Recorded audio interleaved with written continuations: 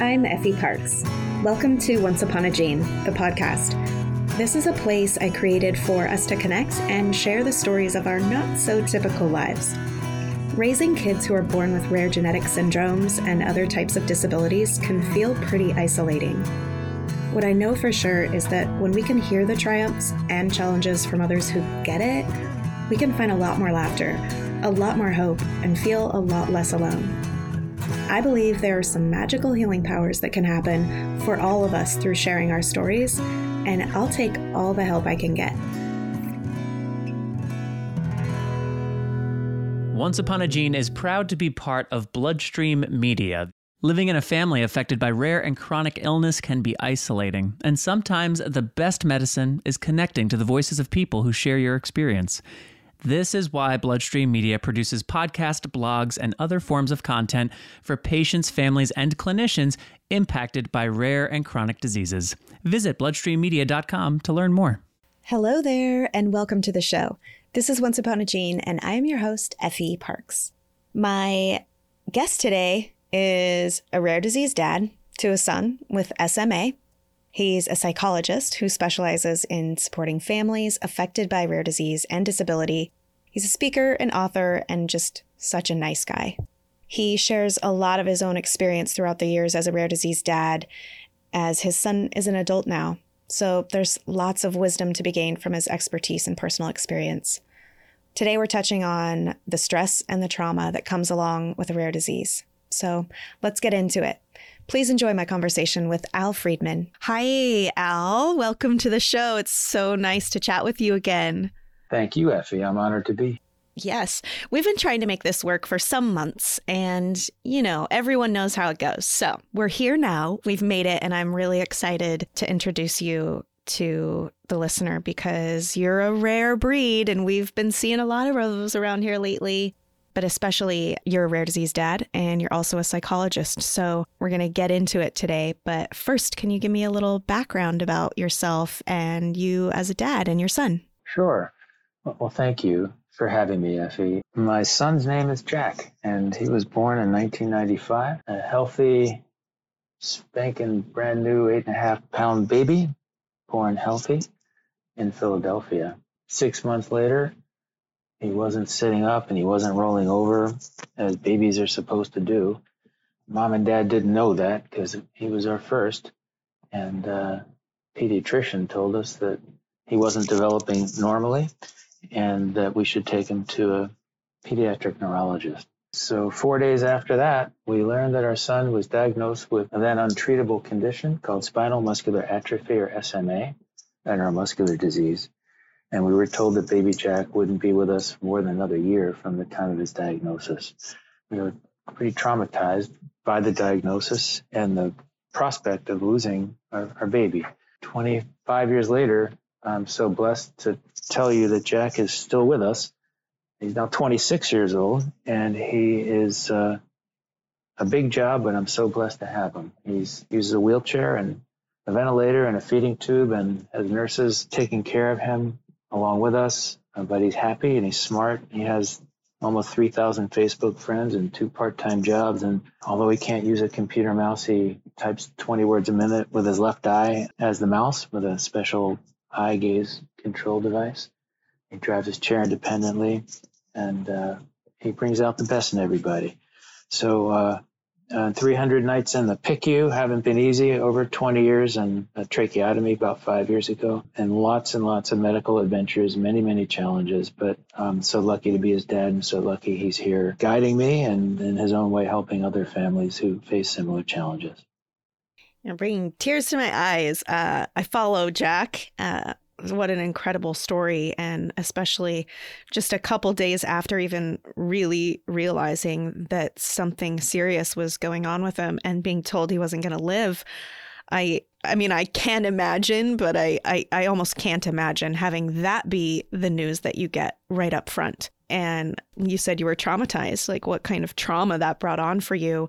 Were you a psychologist at the time, or is that something you went into because of this experience? Oh, well, ironically, Effie, I was finishing my doctorate in counseling psychology, and in my year of internship, after getting my doctorate completed. So I was a newly minted psychologist just out of school in the middle of my internship year when Jack was diagnosed.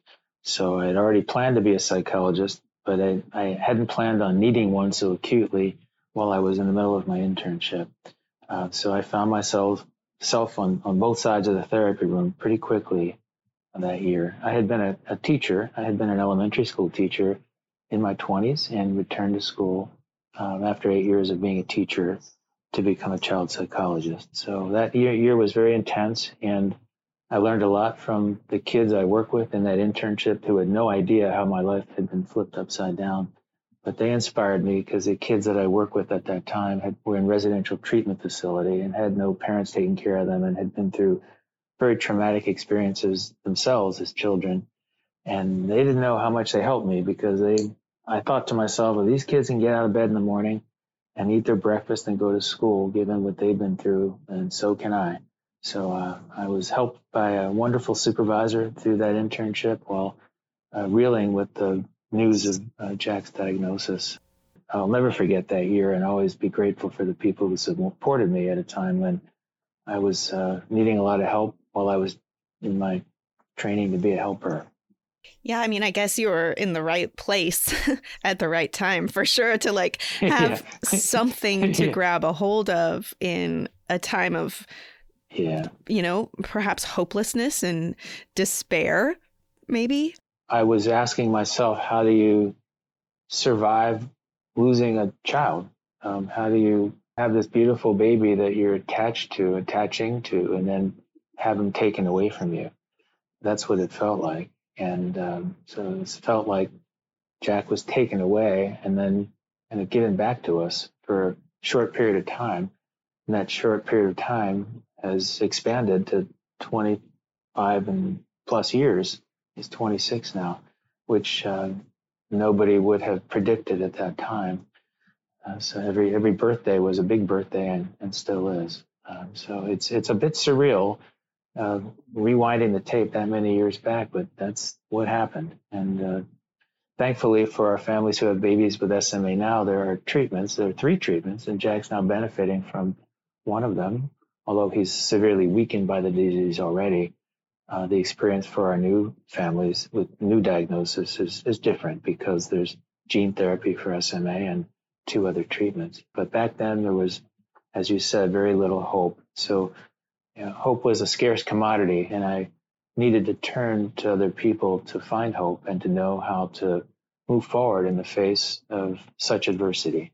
And I'm well aware that there are many other parents who have kids with rare diseases who find themselves in similar situations because most of these conditions, as you know, don't have treatments yet. So I can relate to the experience of many young families who find themselves faced with these challenges. I mean, it's like, where do you even start? I can't go a day without seeing multiple posts from families in my groups, various different groups of parents talking about living with PTSD, living with grief, living with trauma, all stemming from, the birth of their child and the search for the diagnosis, and then the diagnosis, and then grappling with the diagnosis, and then perhaps what you were feeling of maybe eventually losing the child, and then not losing the child, but maybe living in fear of that the whole time. How? It's constant fight and flight mode, Al, and I don't think that there are really any resources that are kind of given to families at this time in the rare disease community. There's so much unknown, which is another pain point. So I guess here's a question.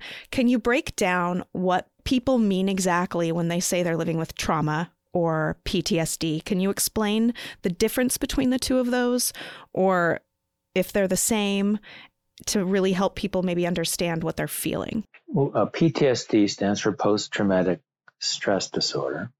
So it's a form of trauma. A trauma can take on many forms. And I think as a psychologist, and I work with many of our families faced with these challenges with rare diseases, the first thing that's important for my clients to know is that you're not crazy. the situation is crazy. But you may have symptoms that make you think you're crazy. I myself, when Jack was diagnosed, had a number of symptoms that were very unusual that made me wonder if I was losing my mind. And I was a psychologist. So it's really important in terms of trauma, to understand that the symptoms are real, but you're not crazy. The situation is crazy. And the type of symptoms that we might have as parents are what I would call normal reaction to a crazy situation. And many families ask me, is this normal, Dr. L? Is it normal that I feel so sad and cry every day? Is it normal that I lay awake at night and I can't sleep? Is it normal that I'm worrying that something else bad is going to happen to me or my family? In my experience as a professional, the answer is yes. It's a normal reaction to a very unusual set of stressors.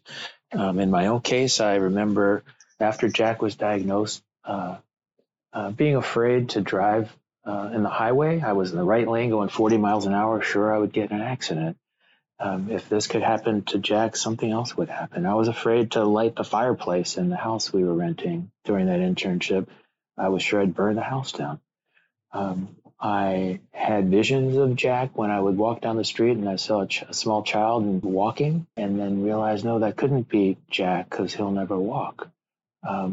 Your mind plays tricks on you in different ways. This happened with me, myself. And so because I've experienced this trauma myself personally, it's easier for me in my work as a practicing psychologist to understand these symptoms that other people have in similar situations.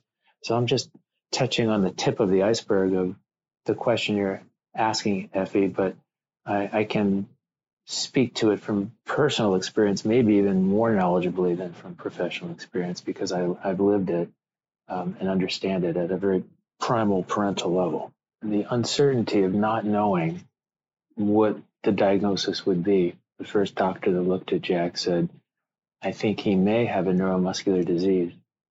But we didn't know for 4 days. And I think those 4 days of not knowing were harder than knowing, as hard as the news was, because for those 4 days, my mind was, again, playing tricks on me and sort of torturing me. We could have, maybe he was wrong and we have a normal, healthy baby and the doctor was wrong. That's what I wanted to believe. Or maybe our baby would die.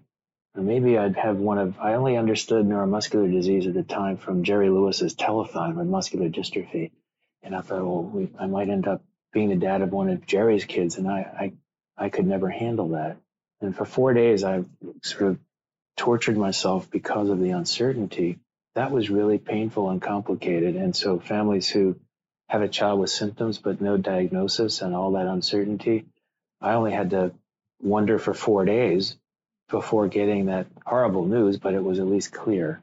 And I knew what we were dealing with after the definitive diagnosis. But your question about trauma also leads me to remember that period of time of uncertainty, which was so complicated in a very different way than the certainty of the diagnosis and the prognosis at the time. Yeah, the uncertainty, that's definitely something I wanted to touch on too, for just another way that these feelings, these emotions, these symptoms are amplified. There's so many layers to it. And like you said, it's complicated and it's unique. It's unique. I feel like we all definitely have many of the same struggles, 100%.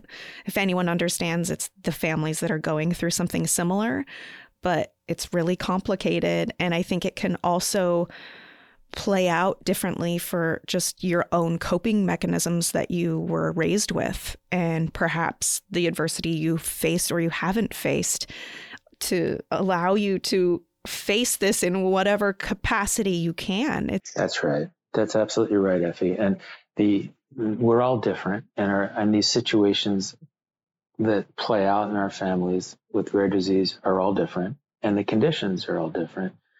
But your point is also well taken. As Dr. Al, I'll tell you that what we bring to the table prior to this traumatic moment in our lives, it changes our family with a diagnosis like this, matters too. And some people have previous experience with adversity or with trauma, which can help them and or hurt them when they're in this new situation. Some people are more vulnerable than others to anxiety before having a child with a rare disease or having a rare disease themselves.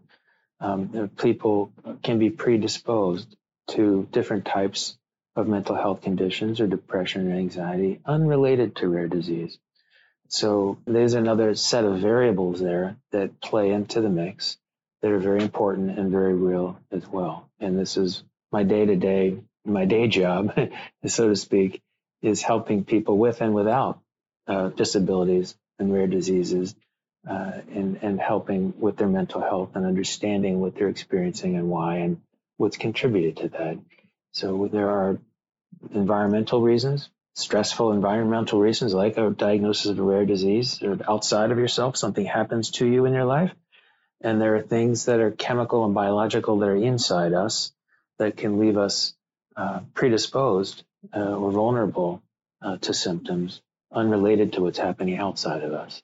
So that's the way I kind of, as a professional, conceptualize the folks that I'm supporting, and also how I help understand myself and my own responses to stressors. Meanwhile, you got to get up and brush your teeth and go to work. I mean, yeah. That's the easy part. Dude, yeah. Does trauma and or PTSD ever really go away, or do you just get more skilled at using tools to kind of manage it or work through it? That's a great question. Everybody's different, Effie. And in my own case, it's very, very different to have a 26-year-old. I have years and years of practice and experience with so many different situations. So practice helps with anything. And so most people in the beginning of a journey with rare disease are understandably much more fragile, have more pronounced symptoms, because our lives are flipped upside down. We're disoriented when we find ourselves kind of launched into the twilight zone abruptly, a place that we didn't expect to be. That's what my son's diagnosis felt like. Like I was launched into this other world that most people couldn't possibly understand. And you're by yourself out there in the twilight zone, and you were launched there abruptly. So you're topsy-turvy, upside down, like a shoe in a clothes dryer. You can't possibly orient yourself emotionally with something so big and so abrupt happening to you. And after a period of time, you get your feet under you and you reorient to this new world, and you meet other people who have also been launched in the twilight zone. This is why I so admire and respect what you're doing, to have this podcast, to have people have the support of each other. And I consider it such an honor to be part of this, to help other people, as I was helped by so many along the way and still am. So you find other company out in the twilight zone who understand you, and you get reoriented and you get some practice at this new world that you're living in, and things get a little less hard, let's say. That being said, go back to the PICU for the 14th time and you hear the sounds of the machines. This is, again, my own experience, and many I know hear the sounds of those beeps and the monitors and the smells of that unit, and it brings back memories that are very difficult. And that's still the case.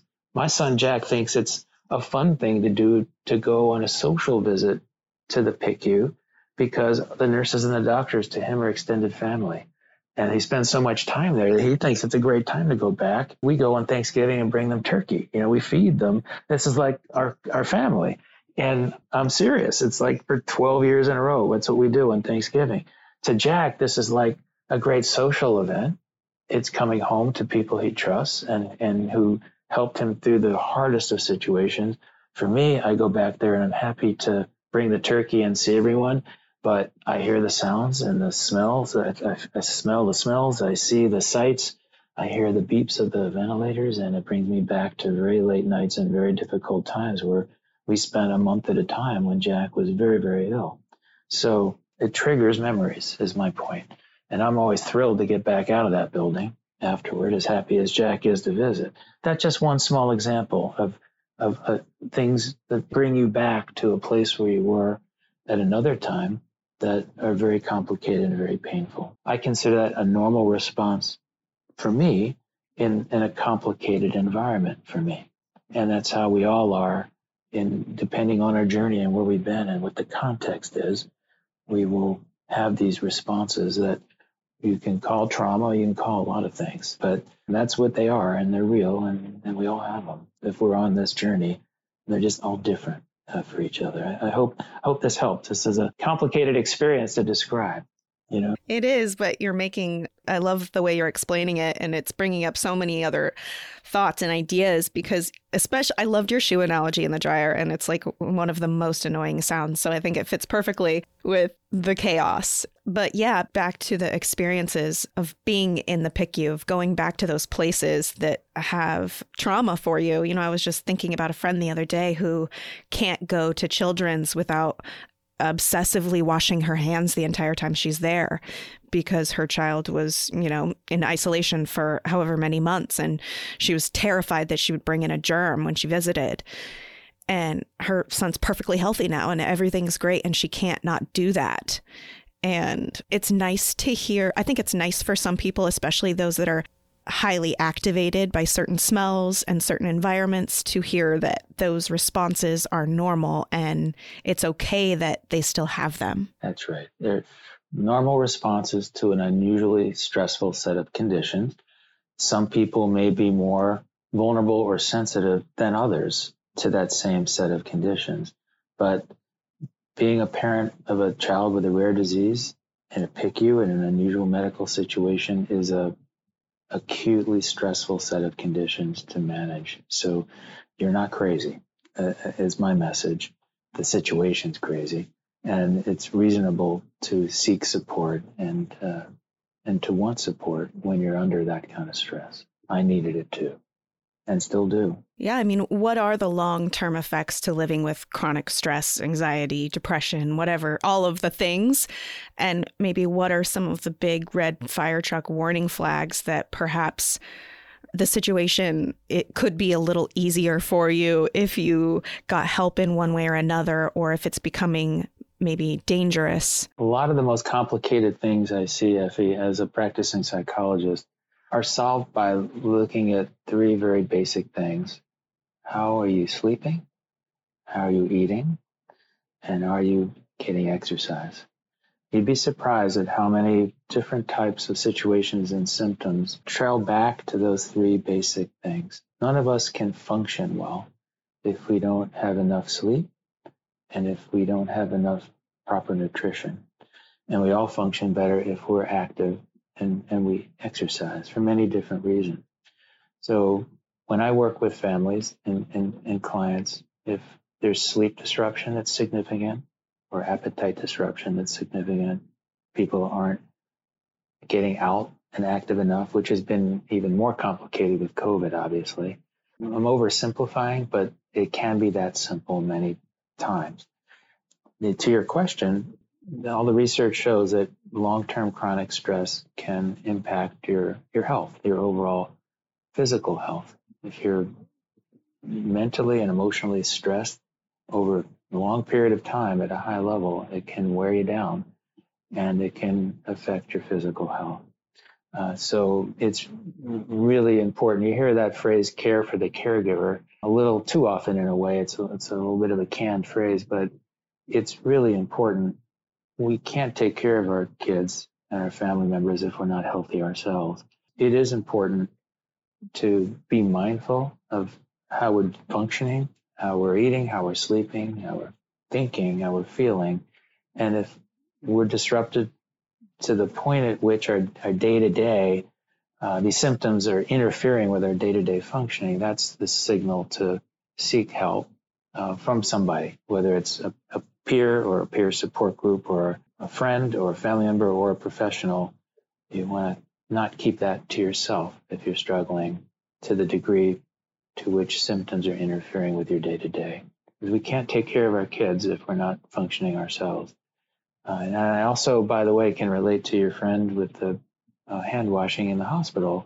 My own patients, a couple of them thought I had OCD because for years, but way before COVID, I was washing my hands and using Purell. I could have done a commercial for Purell because I should have done a commercial for Purell because of being so vigilant about trying to protect Jack from illnesses. A common cold would put him in the PICU. And so I was trying to be so careful not to get sick myself and to bring germs home, to the point at which I was making sure overusing Purell and overwashing my hands just from habit and from fear, essentially, so that I can relate to that, your friend. And that's, again, another normal reaction to a very acute set of conditions. Well, I definitely resonate with the no sleeping thing. When I had a lack of sleep, I've never felt a level of crazy as I did when that piece of the puzzle was missing completely. That is torture. And oof. It also just sounds simple, right? Like, you just need to eat healthy, go outside and take a walk, and get some sleep. But those three things seem extremely difficult to get done sometimes. Right. And also, I feel like I hear a lot too, just in the noise of it all, of people saying, I do that, I can't do that, or that's not going to help. This problem is bigger. Whether I'm stressed out forever or not, or I just am like extremely traumatized from the one beginning crash landing of it all. I mean, in theory, you are stressed out the entire time, right? So how do we make sure to not burn those telomeres on both ends? Because most of the people, everyone in the rare disease community, is living at some level of chronic stress at all times for the rest of the time. So how do we ensure that it has a nice baseline, I guess? I mean, I don't even really know how to really ask that question properly. No, I get the question. And I get the question because I was Jack's night nurse 3 nights a week for 10 years. And I get the question because I've spent 150 of those 300 nights in a PICU with him. And it's not easy to get good food when you're living in a PICU. And it's not easy to take a walk either. So I get the question. And as simple as those three things sound, the way that I would recommend that we view them is as a goal. Our goal is a good night of sleep. Our goal is healthy nutrition, and our goal is getting outside. We may not be able to accomplish those goals all the time, or even some of the time when you're under stress with the hospital or you don't have help. But as Jack got older, what I realized was that we couldn't do this by ourselves. And it's hard to ask for help. He was little, and I remember thinking, well, wait, if we ask for help, it's like we're not doing our jobs as parents. But there came a point at which I was becoming unhealthy, trying to do too much between work and being a dad under very difficult conditions. I couldn't think straight when I was doing night nursing 3 nights a week. I was going to work on Wednesday after staying up all night Tuesday, and it didn't work very well. Couldn't help other people when I hadn't slept. So in many cases, what we need to do is to learn to accept help from others and to share the burden with others as much as we can, and as much as we can allow ourselves to, and as much as help is available, so that we can get a night's sleep and so that we can take a walk. And that means taking turns with our partners, or having nurses or aides helping us, or babysitters. I learned over time that we had to accept help, as hard as it was sometimes, and it still is. The nurse in the house 24/7 at this point, when we have nurses. And when we don't, then I'm the night nurse again. So my point is, the goal is to find your way to a healthier experience as much as we can have that, given the difficult set of conditions that we're in. And if it's impossible, or the symptoms we're experiencing are disruptive and interfere with our day-to-day, then it is time sometimes to reach out for professional help. Because again, people with and without rare disease have depression and anxiety and other types of mental health experiences and struggles without rare disease. And as a psychologist, I can tell you, Effie, that sometimes professionals misunderstand a situation. They see a child in a wheelchair, and they just assume that all the stress and all the symptoms are because of the situation. And sometimes they miss the point that without that disability, without the rare disease, that same person is vulnerable, can be vulnerable to anxiety, depression, or whatever symptoms they have unrelated to the rare disease. So that's something, paradoxically, that I actually see fairly often in my practice. It's missed because the average person who's outside of our community sees visually a significant disability or medical issue and just assumes that's where all the stress comes from. And sometimes it is, but sometimes it isn't. So we have to be able to sort through everything in order to understand where the contributing factors are to symptoms. Why do you think rare disease parents are such control freaks and have trouble giving over the responsibility to their kids and just to the daily, huff of it all and getting things done? And that's an easy one for me, Effie. And again, the fact that I'm a psychologist is maybe a coincidence because I'm a rare disease parent who's a control freak too, in certain ways. I'll tell you why. It's because when you have a child who's medically fragile, and in my case, life-threatening condition, you want to do everything you can to keep your child alive, healthy and alive. And you develop routines. We all develop routines within our families and for our kids.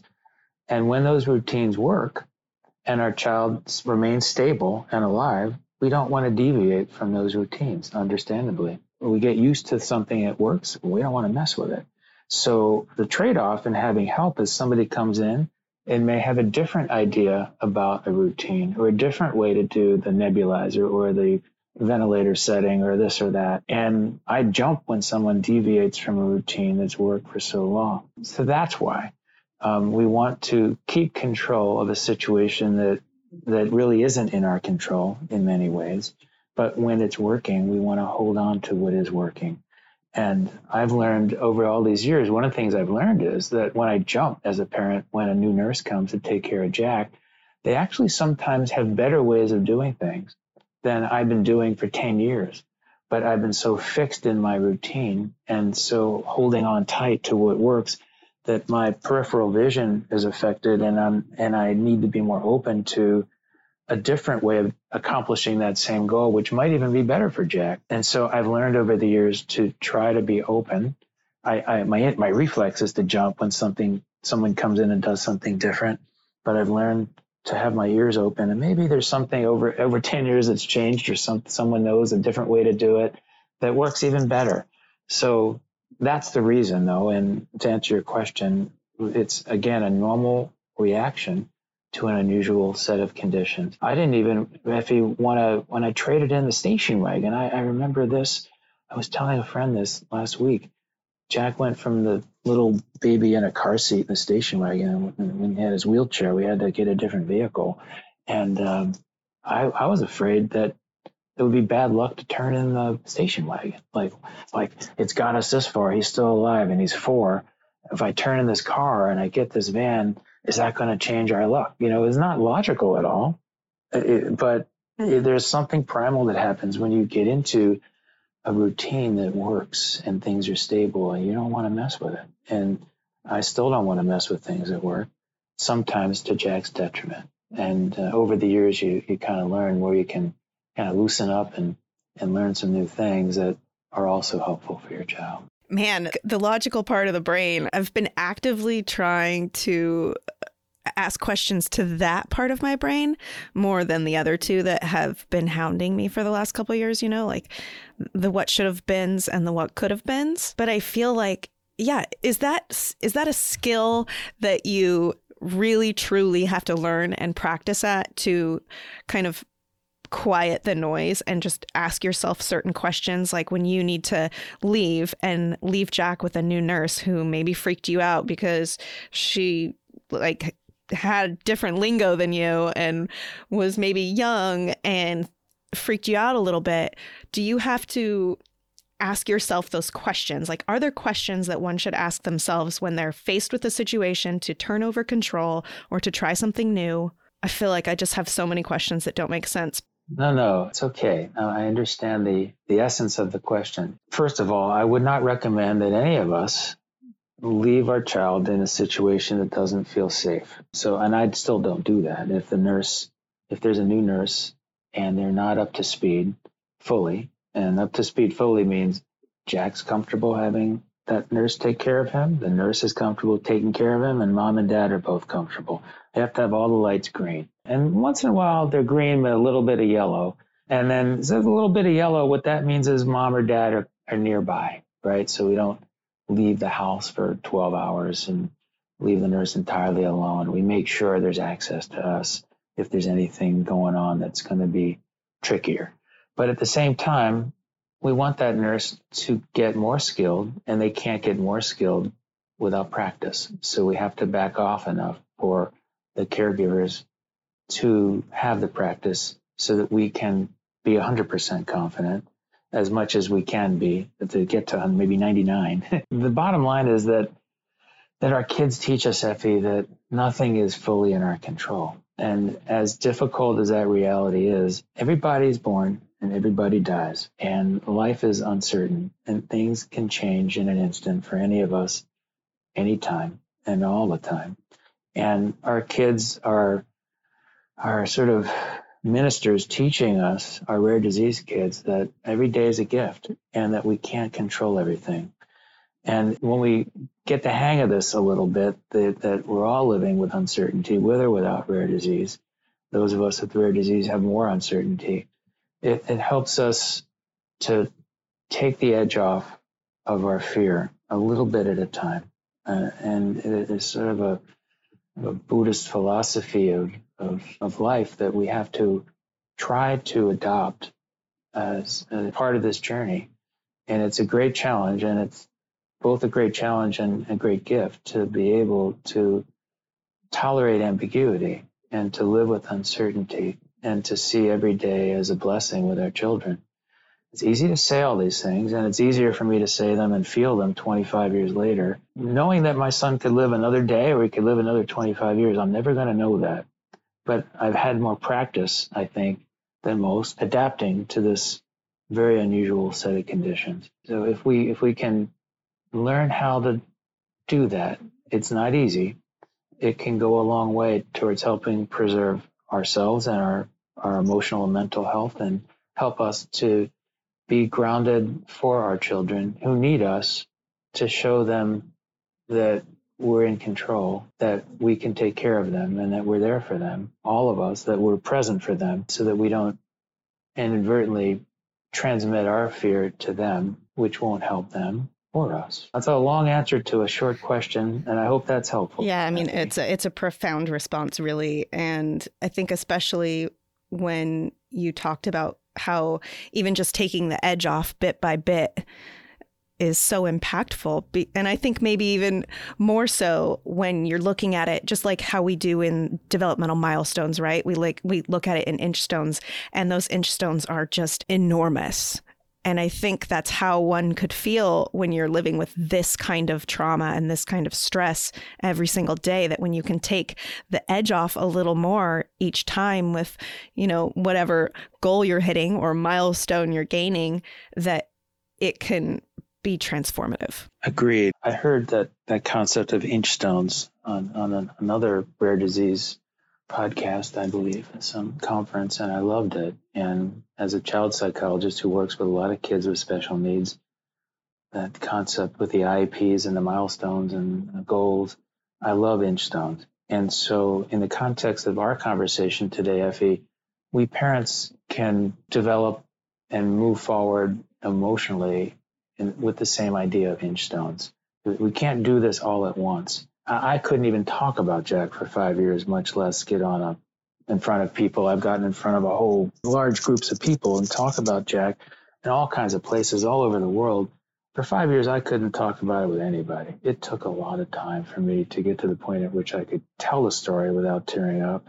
And then more years and more inch stones along the way for myself personally to get to the point at which I can view Jack's life more as a gift than a burden. It takes time. It takes practice. It takes exposure to lots of support and a lot of people.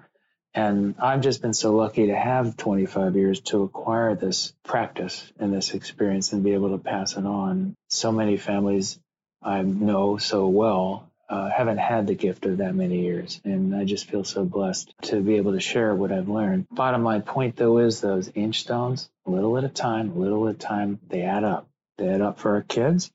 And parallel to our kids, amplifying your point that we parents can, a little at a time, get stronger, get more confident, and be at more peace with a situation that isn't fully in our control.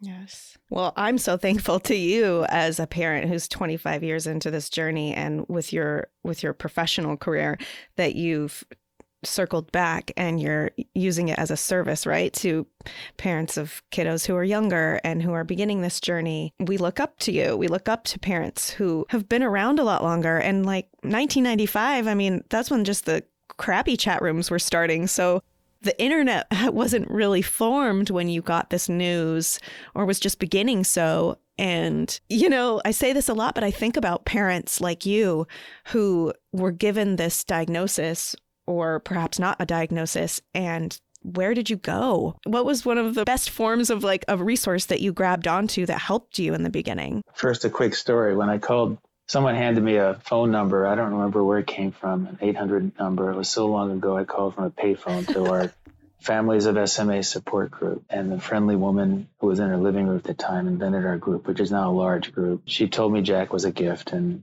I'll always be grateful for that because that confused me 4 days after his diagnosis. I called her back a few months later. I'm chuckling as you mentioned the internet because I called her back a few months later. I didn't think I could do anything for Jack at that point. So I said, Audrey, what can I do to help the group? She said, somebody told me we should have a website. Do you know what a website is? That was the conversation. So I showed up to my first conference with our SMA national group with 5 overhead transparencies, having hand-coded the first website for the group and put it on an overhead projector. And then my friend back home pushed a button and they had a website. And I know nothing about computers, but that's what she needed. And I found out what a website was. It's that long ago. To your broader question about what did I do? Where did I go? The most impactful thing I'd say that happened was making contact with other families. And in particular, I read a story in one of our newsletters written by a mom whose baby had passed, and she wrote positively about Charlie. And she wrote about all the things they did together and how happy he was. And he didn't live past 3. And I drew inspiration from the fact that this mom and dad could look back positively at their child's short life. And I kind of secretly hoped that I could survive the experience of losing Jack the way they had.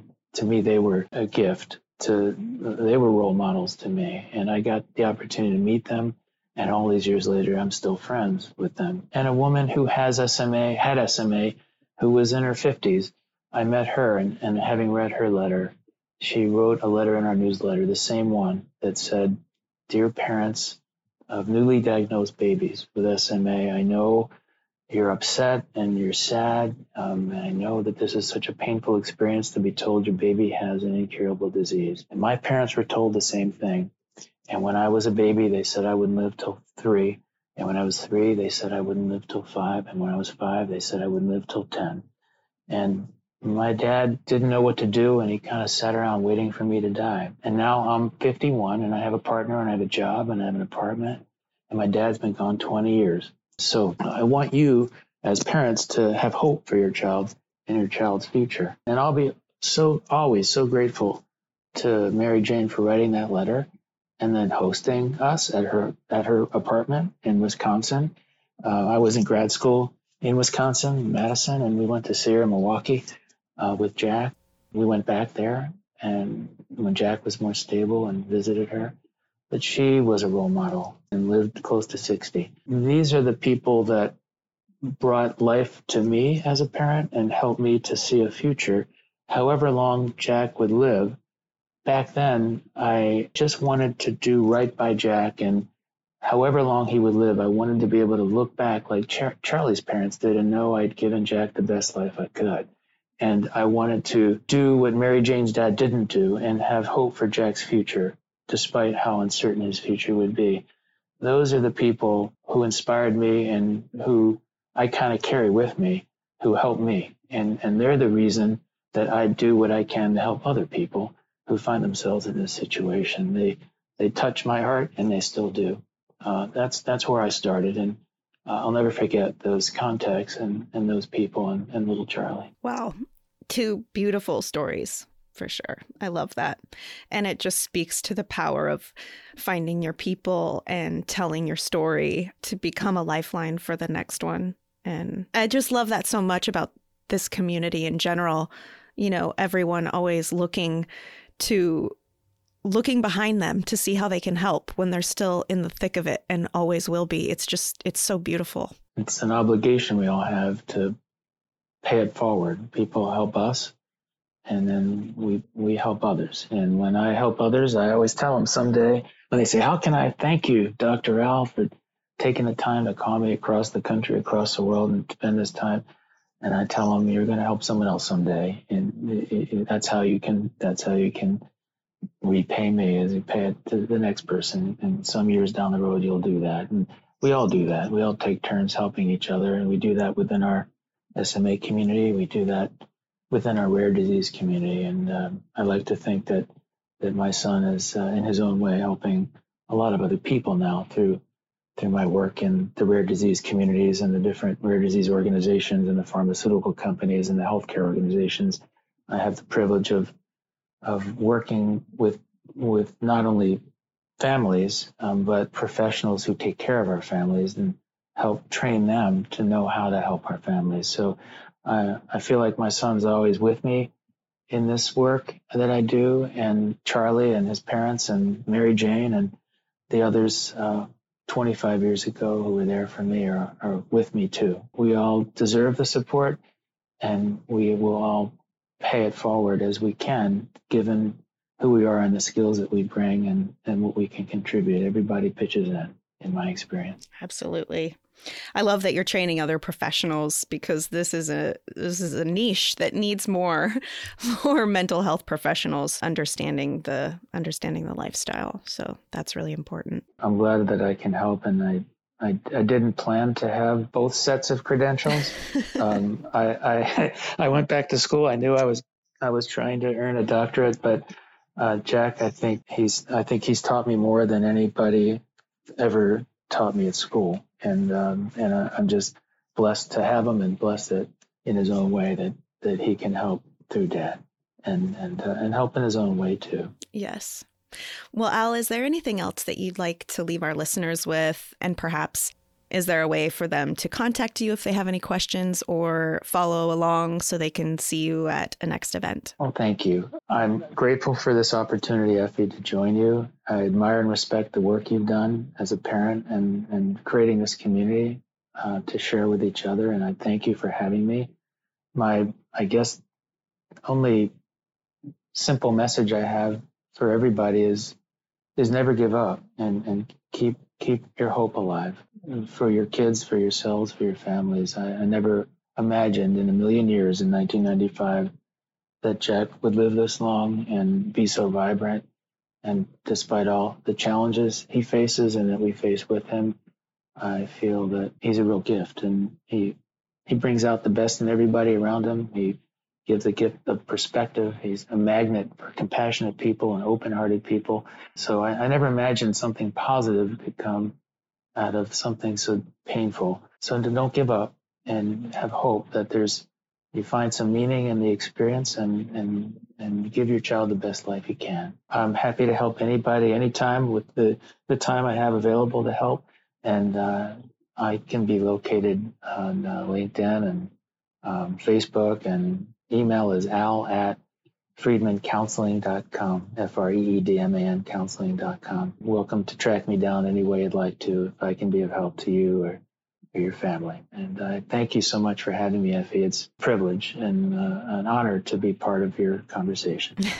Yeah, Al, the pleasure's all mine. Thanks for being my guest today, and for sharing so much insight and wisdom, and just wearing your dad heart right out in front. I love that. So thank you so much for being my guest, and I look forward to chatting with you again.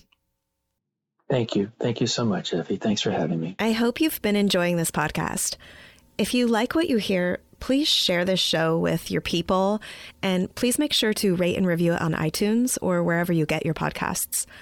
You can also head over to Instagram, Facebook, and Twitter to connect with me and stay updated on the show. If you're interested in sharing your story, or if you have anything you would like to contribute, please submit it to my website at effieparks.com. Thank you so much for listening to the show and for supporting me along the way. I appreciate y'all so much. I don't know what kind of day you're having, but if you need a little pick-me-up, Ford's got you.